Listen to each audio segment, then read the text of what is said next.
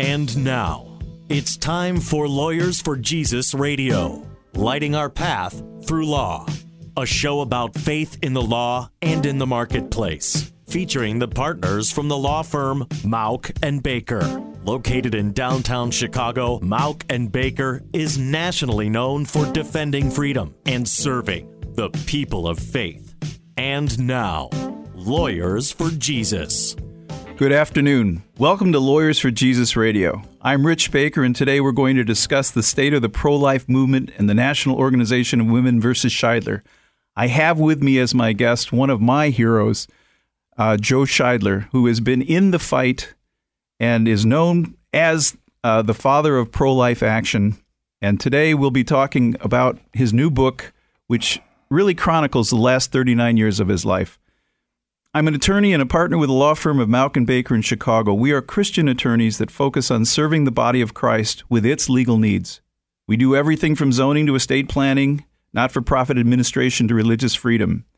You can find out more about us by going to mauckbaker.com. That's MAUCKBAKER.com.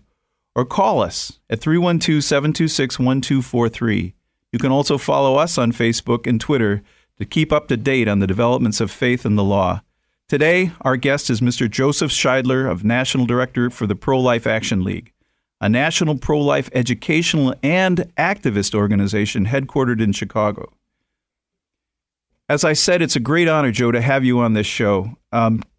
You are known as the father of pro-life activism, but as I look at you, you look like a very gentle, actually now a grandfather. Right. So how on earth did you get involved in activism? Richard, long story. It's actually 43 years now since Roe v. Wade. And when I read the decision, Roe v. Wade, Doe v. Bolton, I was working as an account executive for a public relations firm in Chicago. Let me interrupt you. For those younger listeners, Roe v. Wade was the 1973 abortion decision which legalized abortion all over the U.S. Right. And essentially with Doe v. Bolton, it made abortion available all the way up until birth. Right. And so many people only read Roe v. Wade. They only hear about Roe v. Wade. And that doesn't give the parameters. You have to read Doe v. Bolton, and it's actually in a footnote, that abortion is legal and available up to and including the day of the birth of the child. And people say, well, that's been rescinded, and so it hasn't. A woman can still get an abortion anytime in her pregnancy for any reason or virtually no reason. Well, Joe, let's go back. So you were not involved in politics or activism. You had a 9-to-5 job. Right. What happened? Well, I read the decision and I thought, this country is losing everything it stands for. The value of human life, liberty, all the things that were guaranteed, we're taking away from a whole class of people. The unborn, a class we all belong to. At one time, you and I were unborn, but we were us. We were the people we are. Life begins at conception, at the moment of fertilization. Well, a new life exists. You and the medical books would all agree with that. Absolutely. Our politicians don't seem to see it that way. Well, they play games. They play games with the truth, and they bring in emotion, and they bring in all kinds of diversions that will say, well, a woman's going to have an abortion anyway. She'll go to a back alley, so let's make it legal and it'll be clean and so on, which is not particularly true. But anyway, the value of life is so important. What do we have, really? What's a whole universe compared to a living human being? I mean, this living human being has a soul, a mind, that's going to last forever. And we have treated it like trash. Abortions, 1.5 million abortions a year, over almost 60 million legal abortions in this country since 1973. If I understand it, we are one of 3 countries in the whole world that has the most liberal abortion policies. That's right. China's the other one, and I'm not sure of the third. North Korea. So we're right up there with China and North Korea. Right. You go to Europe, the abortions stop. In France, they stop at 12 weeks. In England, I think 20. You know, it's somewhere. It's bad, but it isn't up to the day of birth. But as we know from the pictures we have, and now the videos that are coming up from David Daleiden, where they're saving body parts of the babies to sell them to scientists and so on, we know that abortion is legal up till the day of birth of the baby. Joe, you mentioned something that a lot of people don't connect. They don't connect the loss of liberty with the right of abortion. Why do you say that's true? Well, the abortion, it's so easy and it's so available that many women don't really consider it. That's one reason we have to be out in front of the clinics to get them to think about it. I mean, some women, I know one woman had 22 abortions. You know, she's not thinking about it. She's not really laboring over what she has. Here's my daughter who can't seem to have a baby. She's lost 2 babies. She's dying to have a baby, and yet we stand out in front of the abortion clinics and women with probably perfectly healthy babies are going in there to have them dismembered and discarded. A woman thinks that she has this right, but then she has the rest of her life to suffer with it. Let me interrupt you for 1 second. This is Lawyers for Jesus Radio. I'm Rich Baker from the law firm of Mauck and Baker, and we're speaking with Joe Scheidler of the Pro-Life Action League. Joe, tell me a little bit about Pro-Life Action League. Started 40-some years ago? Well, we started, Rich, I just started from my home. I put up an office in the basement. I was working, as I say, as an account executive. My boss was real with me. He saw that I got so involved in the abortion issue, that's all I was interested in. So they kept me on payroll, and I got my insurance and everything until my daughter was born. But let me work. Let me get Pro-Life Action League, or at least the pro-life movement started. I didn't call it Pro-Life Action League right at the beginning. I called it the Chicago Office for Pro-Life Publicity because my idea was to educate. That was the main goal.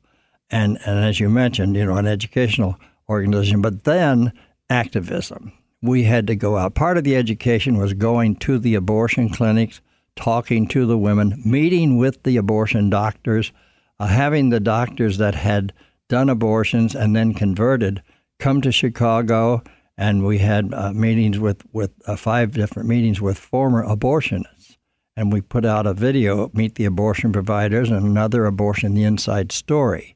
Let me ask you this just really quickly. I haven't seen that myself. How would we get a hold of that particular video? Well, just contact us at prolifeaction.org. Okay. And we've got the videos, we've got books. I've just written a book now, Racketeer for Life, which will be coming out this fall, that tells pretty much the story of pro-life activism, how we gathered across the country in a group called PLAN, Pro-Life Action Network, where we worked with other pro-life activist groups. In fact, we still meet, and my son Eric is taking over much of the work now since he's young and active, and I'm still at the office and still out on the street and still doing radio talk shows, but I'm getting up there. Yeah, Joe, I have no idea. How old are you? I'll be 89 next month. For the listeners out there, I'm sitting across from Joe. I would have never guessed he's 89 years old. 89. May I look like you when I'm 89.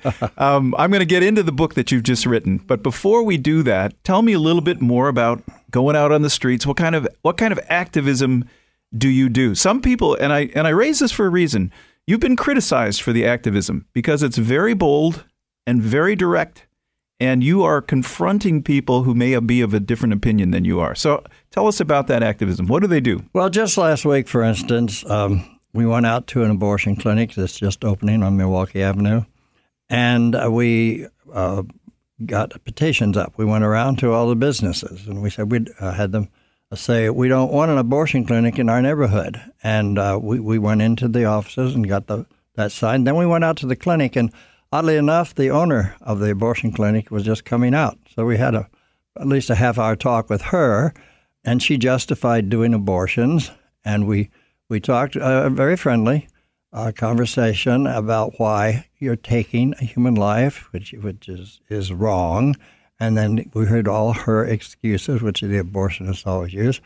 That would be one thing, to get up petitions to close a clinic, to be at the clinic, to picket abortion clinics, to stand out there and talk to the women. When I talked with Justice Antonin Scalia, when he was in town, we were having a bubble zone problem, where you're not allowed to be within 50 feet of a woman who doesn't want to talk to you. And he didn't understand that we have to have close contact, be next to the people going in so we can talk to them about the abortion. And he said, well, a bubble zone won't bother your protest. No, you can protest 50 feet away from the entrance to the clinic, but you can't counsel. And sidewalk counseling is one of the main things we do. So in Illinois or federal law today, are we still under a bubble zone? In Chicago, just in Chicago. And the first time the bubble zone came up, Mayor Daley, the younger, said, we don't need a bubble zone in Chicago. The next time it came up, he said, okay, so we have a 50-foot bubble zone and a 6-foot zone from the woman. If she doesn't want to talk to you, but how do you know if she wants to talk to you unless you go up and ask her? The bubble zone doesn't appear until she says, I don't want to talk to you. And then there's a bubble zone. And then magically you have to be 50 feet away or something like that, right? Yeah, you float away for 50 feet. I don't know. It's crazy. It is crazy. Nobody understands it, including the police. Right. I'm sure that's very, very hard to. Yeah. So I would imagine in your career you've been arrested by the police more than once. I've been, I can't know how many times I've arrested. I've been in jail, I think, 12 times. I was in jail in Denver and New York and different places around the country. Coming up, we will be talking further with Joe Scheidler about the state of the pro-life movement and his activities over the last 43 years. I'm Rich Baker of Mauck & Baker, and you're listening to Lawyers for Jesus Radio.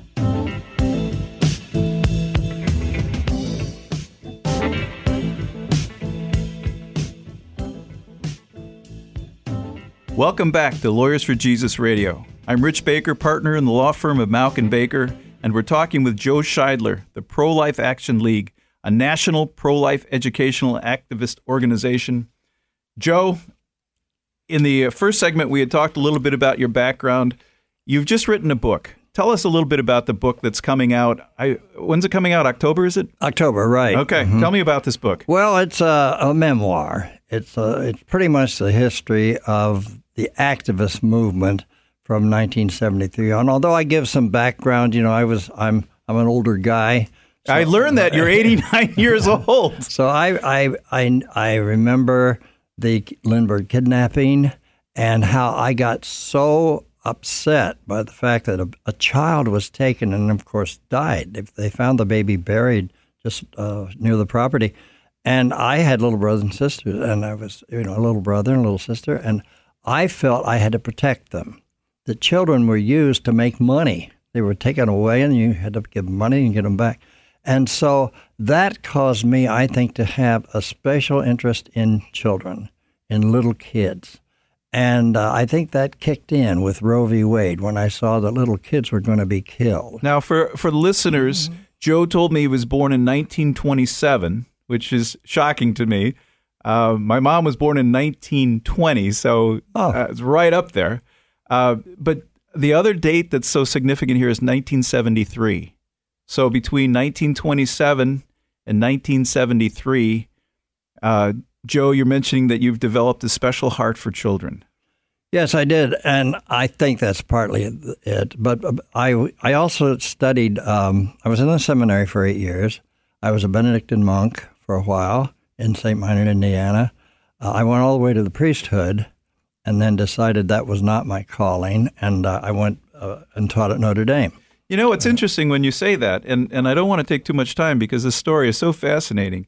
It would seem that the activism that you're involved in is somewhat the opposite of being a Benedictine monk. It is, yes, right. A Benedictine is a contemplative order, That's basically, right. Although they're a very active order, too. But I was in the monastery, pretty much confined. You didn't go anywhere. speak of. You stayed. You got up at 3:30 in the morning. You said matins and lauds, and you stayed all day. You prayed. You went in for a prime, tier, sexton, Compline, vespers, so on. And it was a prayerful life. But I did feel called to activism, and that's one reason I went back to the diocese and studied another year and worked in a parish for a year. Well, now, part of the Benedictine routine is prayer. Right. And you have actually incorporated that into your ministry as well, I believe. Yes. Our motto is ora et labora, to pray and to work. Mm-hmm. You do both. Like this morning, I've been to Mass and, with my wife, and we always go to Mass every morning, and then say a rosary and try to do some spiritual reading and that sort of thing. That's very important to keep up your activism. You need a basis of prayer, of closeness with Christ. And so that's part of it. And that's in the book, too. Quite a bit of the spiritual aspect of abortion is in my memoirs, Racketeer for Life, but also the activism, the people I've met, meetings with Reagan and Pope John Paul II, and so on, Mother Teresa. I remember one time she was giving a talk and nobody could see her because she's so short, so I had a box of my books called Closed, and I pushed the books over by the podium, and she stood up on the box, and everybody cheered because they could see her now. And I tell people now she's going to be canonized on September 2nd. They'll have second-hand relics of Mother Teresa of Calcutta. That's amazing. I want to talk more about this book. The title is? Racketeer for Life. Why did you choose that title?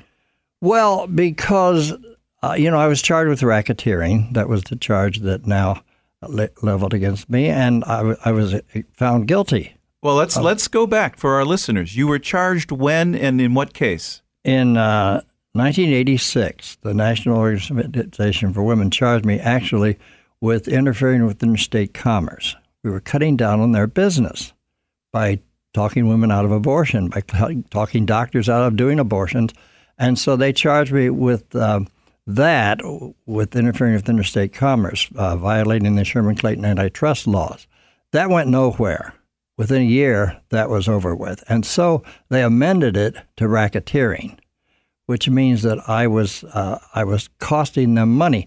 Now, basically, racketeering, you make money. The racketeer makes money. He's the man in the background who has somebody, an intermediary, actually committing crimes, but he profits from it. So your crime would be to take women, talk with them, and keep them from getting an abortion. Yes, but what the abortionists tried to do was make us look violent. And there was violence going on. There were abortion clinics being burned and bombed. There were some shootings of abortionists. We had nothing to do with any of that, but that's basically what they were trying to pin on us. You're listening to Lawyers for Jesus Radio. I'm Rich Baker of the law firm of Mauck and Baker, and we're speaking with Joe Scheidler, National Director of the Pro-Life Action League. This is very interesting. So what is your position then? You're an activist. What's your position on the violence that was taking place there? Violence never works. Violence is wrong. I mean, the abortionists commit violence. They cut a baby up and pull out the parts. But for us to do violence is really going against our basic belief in the value of every human life. It's true, I would never compare a clinic being damaged to what they do to a baby killed. So I wouldn't condemn. I would always say, I'll make a condition. I'll condemn the violence against you when you condemn the violence against the unborn child and against the woman. And so they would say, well, look, he doesn't condemn violence. I made them a deal. They wouldn't accept it. So I did know some of the people that committed the violence, and we didn't know they did it until it was over. But I have visited some of them. I visited Don Benny Anderson in prison in Wisconsin. He had bombed some clinics. He had kidnapped a couple of abortionists and his wife out in St. Louis. And so this was going on, and we knew about it, but we were totally against violence. And I made that very clear in my book. But I do have to record what happened. It's all part of the movement that some people went overboard. Right. Tell me more. Now, in 1986 you're sued by Now. Originally it was Now versus Scheidler. By 2015 it's Scheidler versus Now. Tell me that transition over 39 years? Yeah, it's a long, or 29 years, is it? 34 years, whatever. It's a long time. But what we did, 43 years is how long? The case didn't last that. It started in 1986. 86, right. So people can figure that out. And the thing was, we lost. We won the antitrust thing. Then they amended it to racketeering. We lost in the court.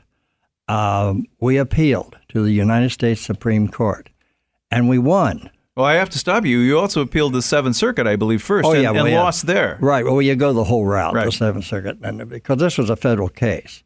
And when it got to the Supreme Court, they ruled 8-1 with Justice Powell dissenting. 8-1 that we were not guilty of racketeering. Then it came back down, and the appellate court wouldn't accept it. They said that the four predicate acts had been omitted by the Supreme Court. Now, the Supreme Court doesn't like that when you tell them that they didn't do a good job. So we had to appeal again, go up the ranks to the Supreme Court, and they ruled this time unanimously. It was 8-0 because one of the justices hadn't been in long enough to have heard the case. But it was 8-0 that we were not guilty of racketeering, with a very strong suggestion to the appellate court and on down that this was the final ruling. So wouldn't that be the final ruling then? It was. And then you did go back down, though. We came back down. We had won, but then now we had to go get the damages. And it was only $86,000, but we did get that just last year. And that was 2015 then? 2015. So 1986 to 2015, you've been involved in litigation. Right. Now, my understanding is that they even had your house online for the judgment. Is that correct? Well, what happened? Yes, we had to come up with $250,000 as a bond, and we didn't have that kind of money. And so the first time they leveled that, we were able to come up with $70,000, and that held them off for a while. But then we had to have the $250,000, and so we had our house appraised, and it came to about that amount. And so we went to Judge Core, and he said that was okay. We could use the house. So the house was in escrow. It was really their house. It belonged to the National Organization for Women, but we were living there, and we didn't have to move out. Joe, we appreciate you coming on today. How can people learn more about your ministry? Well, they can go to prolifeaction.org, or they can call our office. We love to talk to people. Let me give you the number. Please do. 773-777-2900. And we need help. Why don't you say that one more time for... Okay. 773, Chicago area code, 777-2900. And Joe may not say it, but I will say it on behalf of the organization. Donations are always appreciated. Oh, boy, especially now. There's so many new groups, and they're great. Yeah. Dave DeLayden, Dave B. Wright, Lila Rose, son. But we need to stay in the business. Thank you, Joe, for coming on. If you have any legal needs or questions, feel free to call us at Mauck and Baker. That's MAUCKBAKER.com. Thank you for listening today, and a special thanks to 89-year-old Joe Scheidler for all his work. 2,900 is our number.